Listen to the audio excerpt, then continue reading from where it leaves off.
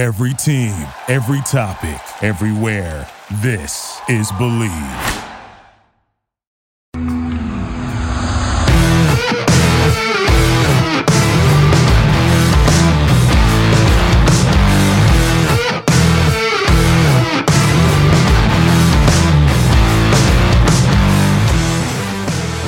What's better than this?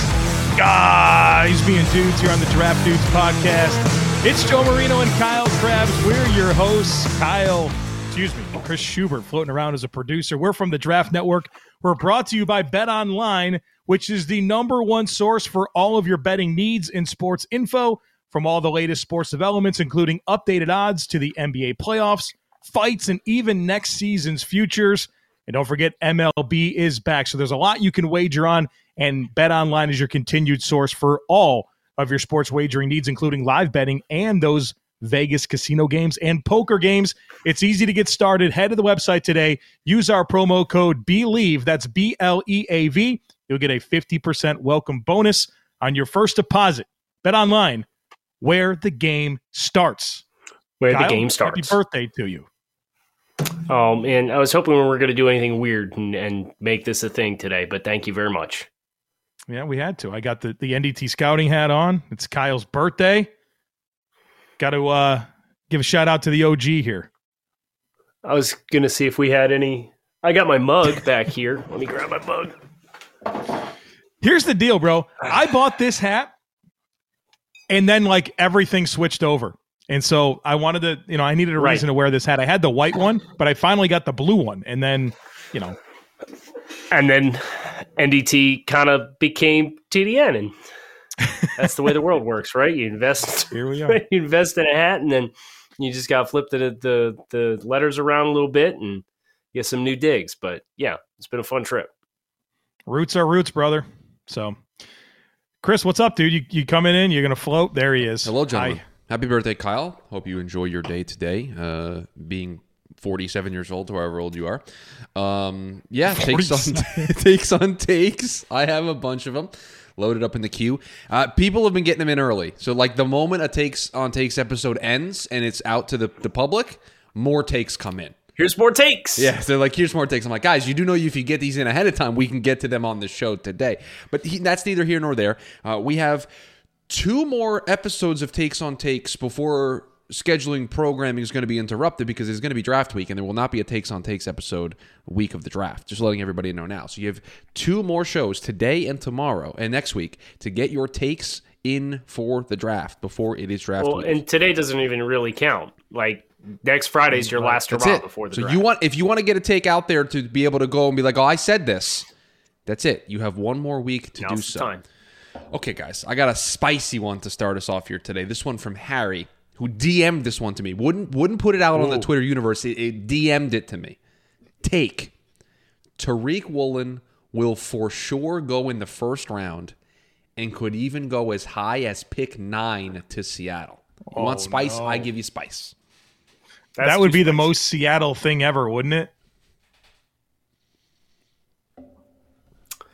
Probably.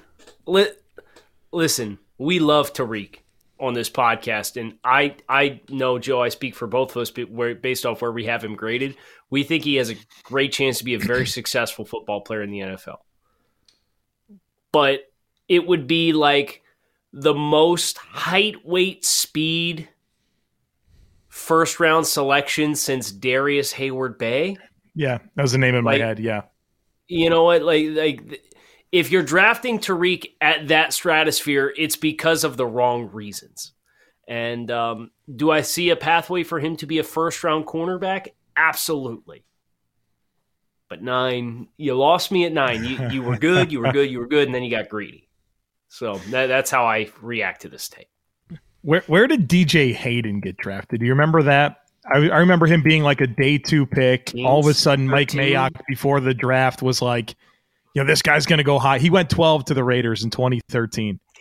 So if we get weird buzz like the day before that he can go top half of the first round, like then we have DJ Hayden all over again. But I think 9 is really, really rich. I'm with you. The first round, okay, sure, I can get into that. But top 10, it's a little dicey. But the Seattle Seahawks are making that pick, and anything can happen when those guys are on the clock. This take from Sir Charles 84. I don't believe he's royalty, but his Twitter handle is Sir_Charles 84. Two-parter here for you guys. There will be more safeties drafted than quarterbacks in the first round of the draft. And then a hot take, Daxton Hill will get drafted ahead of Kyle Hamilton as teams will value his positional versatility.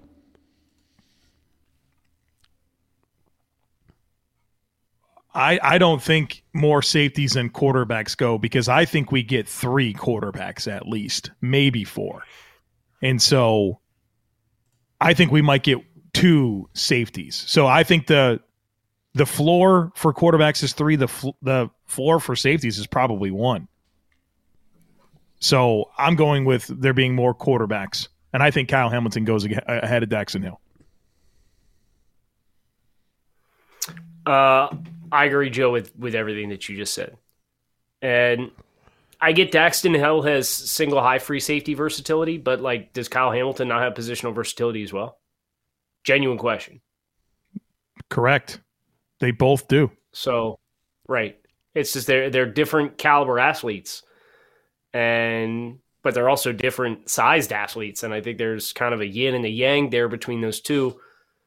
Could I see a team that's a little bit more traditionalist and wants more true single high free safety coveting Daxton Hill over Kyle Hamilton? Yes.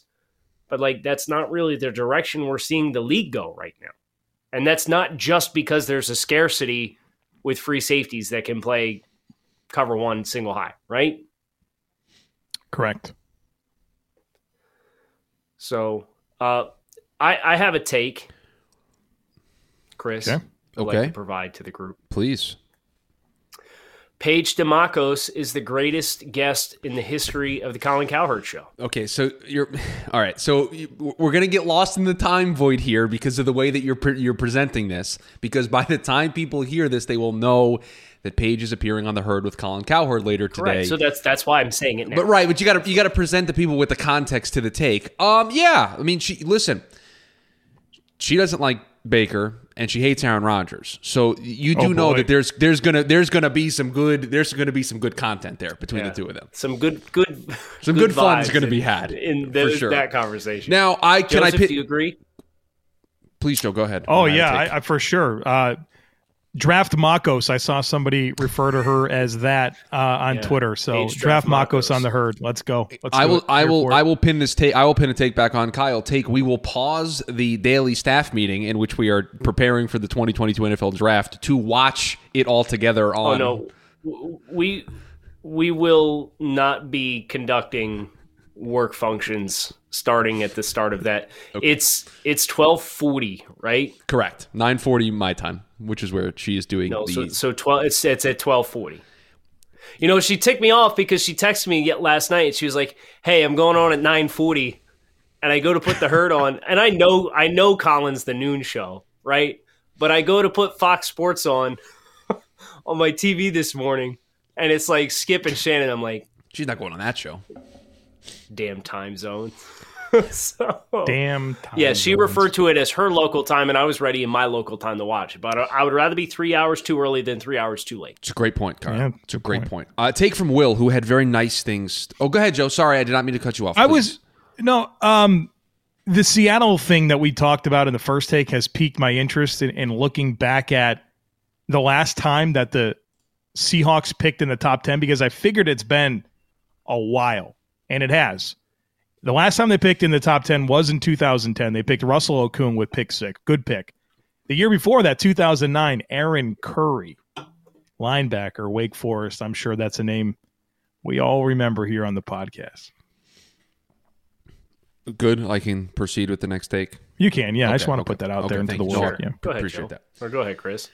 This take from Will, who had very nice things to say about the podcast, is very excited for what we have prepped for the draft this year. And oh boy, let me tell you, do we have some stuff cooking behind the scenes for the next 2 weeks. Take. Joe said before that people missed on Creed Humphrey as they focused on the drop-off when all the talent around him changed and he had to get used to new players. My take is that despite the different positions, the same is happening with Sam Howell.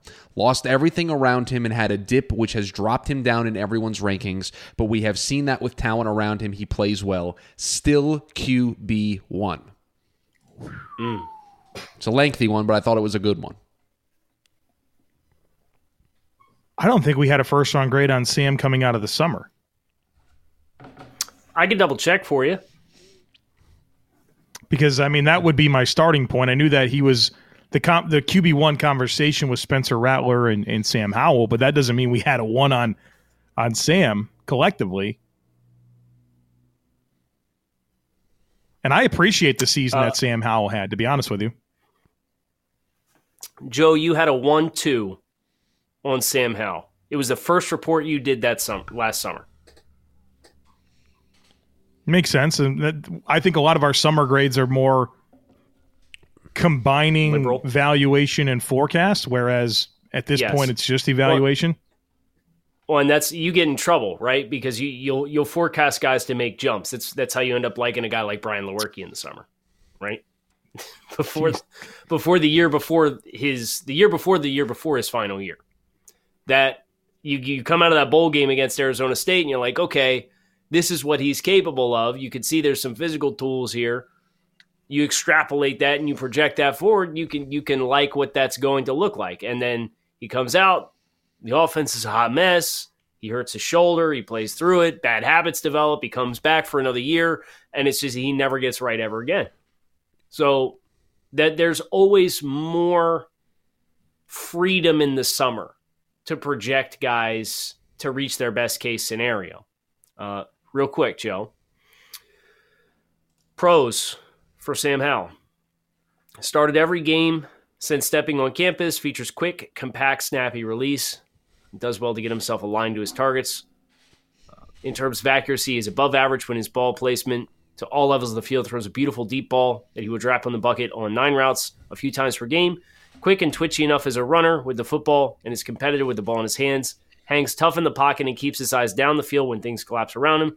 Has the ability to extend plays, win outside of structure, and make accurate throws on the run.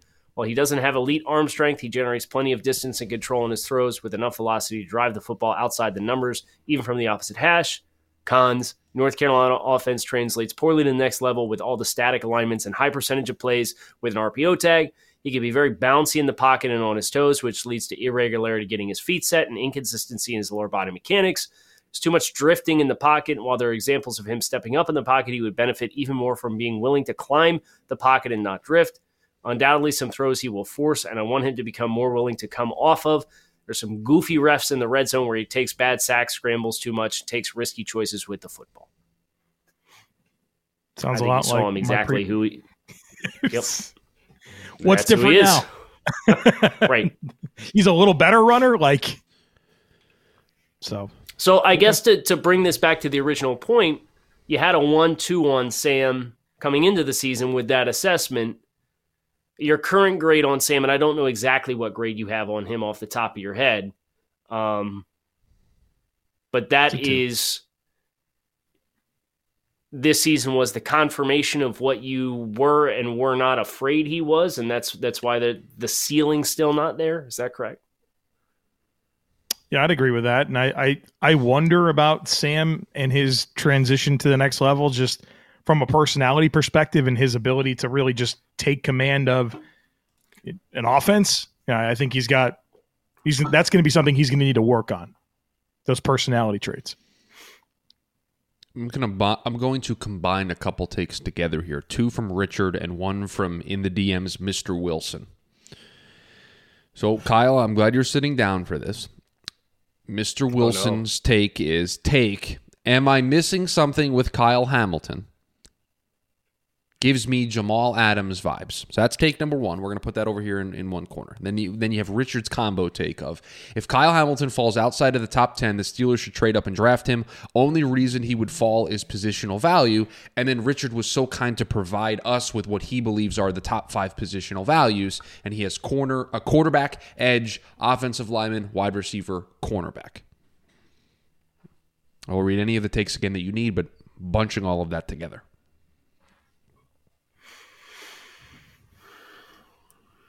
Well, I appreciate that he said the only reason. Go ahead, Kyle. I would define positional value is a little different. Personally, I would value interior defensive linemen, particularly penetration types, over wide receivers. That's kind of just an administrative note before we get started. Joe, your thoughts on the only reason why Kyle Hamilton would slide would be positional value? I guess what I was going to say is that I appreciate that he brought that up as the angle and didn't make it about athletic testing, to be completely honest with you. Like, he's acknowledging it seems like a really good player, but because he's a safety, that puts him outside of the top 10, which I think is the argument I could subscribe to the most, because the 40 stuff is ridiculous where that has gone. And I think it was it Brentley Weissman? It was either Brentley or Keith. They brought up that Ed Reed's the best deep ball defender in the history of the game. He ran a 4.57. 4.57. I think Micah Hyde might be the best deep ball defender in the game right now. He ran a 4.58. Jarris Byrd was not a bad deep ball defender. He ran a 4.68. So there's nothing to glean from that 40 time. And nobody watched his tape and had one question about his athleticism. So I think if you want to make it about positional value, I think that's your best thing to stand on as predictively why he would fall out of the top 10. Vontel sent in a take. Okay, don't listen. You've been doing this long enough. If you leave a space like that, I'm going to jump in and continue the show along. So you either speak or you open up the door for the Takes on Take show to continue. We did not address the comparison from Hamilton to Jamal Adams. Okay. And I would probably start with and point to the ceiling that exists for Hamilton in man-to-man coverage versus Jamal Adams. Jamal was always very impactful in the box. Kyle Hamilton has spent more time in space, in my mind. Kyle Hamilton's 6'4". Jamal Adams is 6 foot. Kyle Hamilton is 220 pounds. Jamal Adams at the NFL Combine was 214. Both 33-plus inch arms. Okay, so there's a parallel there. They ran about the same 40 time, 4.56 versus 4.59. Joe, quiz question for you. What percentile was Jamal Adams' vertical jump amongst safeties in the NFL?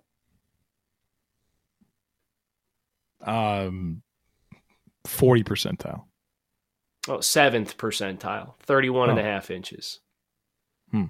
Kyle Hamilton jumped 38, which is 81st percentile. What percentile was Jamal Adams' broad jump amongst NFL safeties? I'm guessing pretty low, 10 percentile.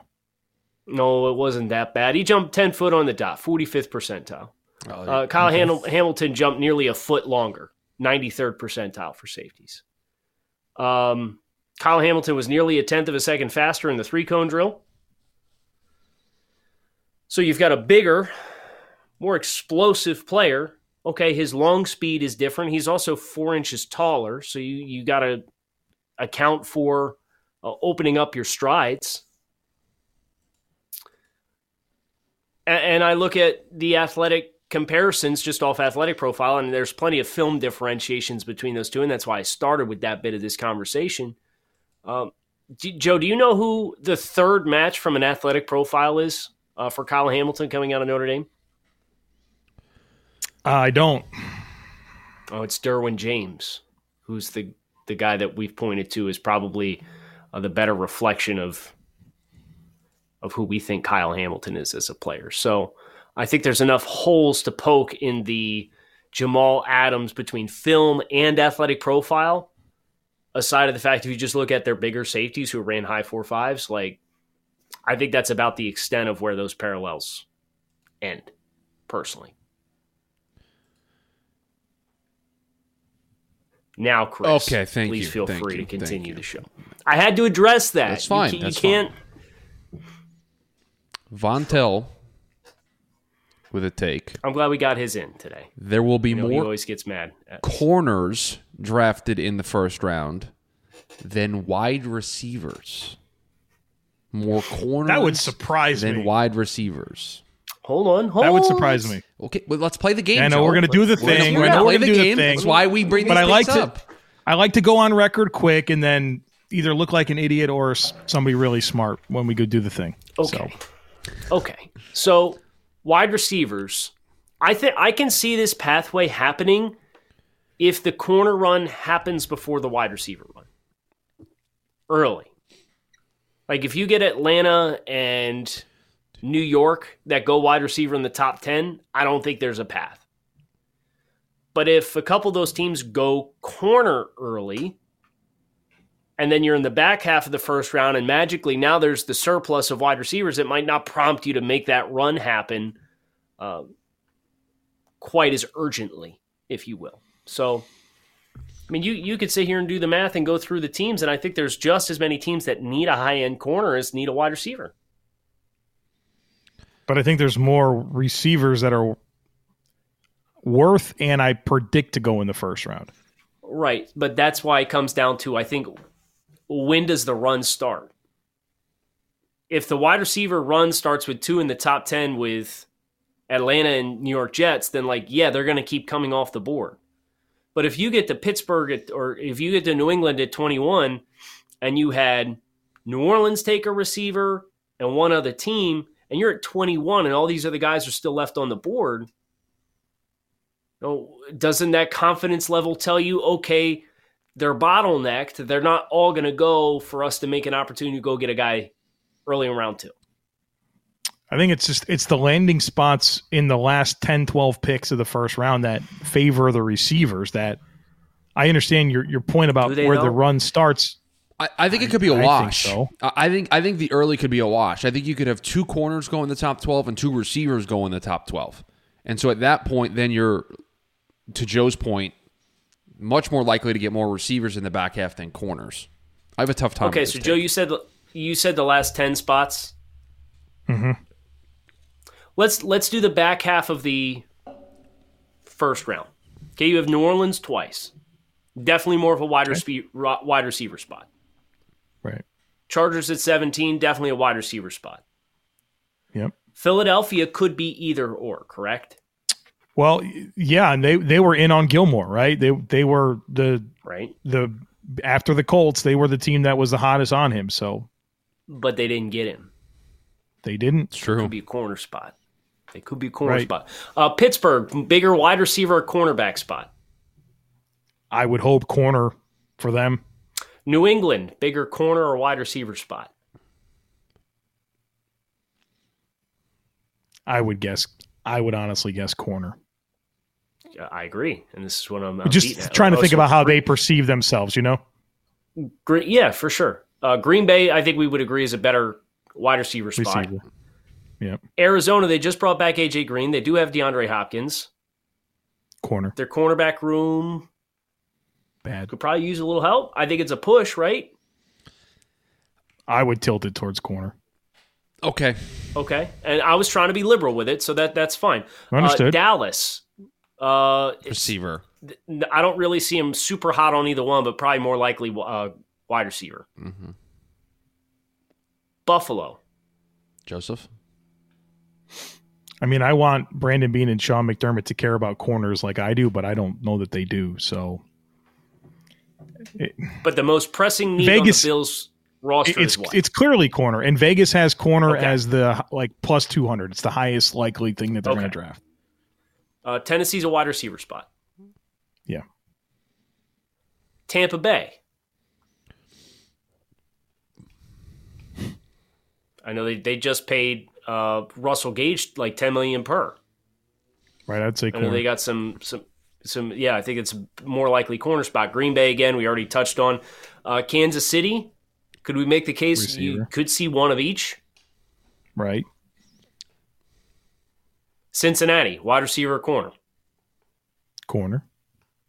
And then Detroit's wide receiver. So yep, it's pretty even down through. So, Chris, I think to your point, if the first half goes 2-2, I can see a world in which the teams say there's more options for wide receivers that we feel confident are going to get back to us, so let's take the corner first. Maybe. Certainly possible. But that's in a world where it's 2-2, right? You've envisioned a scenario where it could be more than that inside the top 12. So, yeah.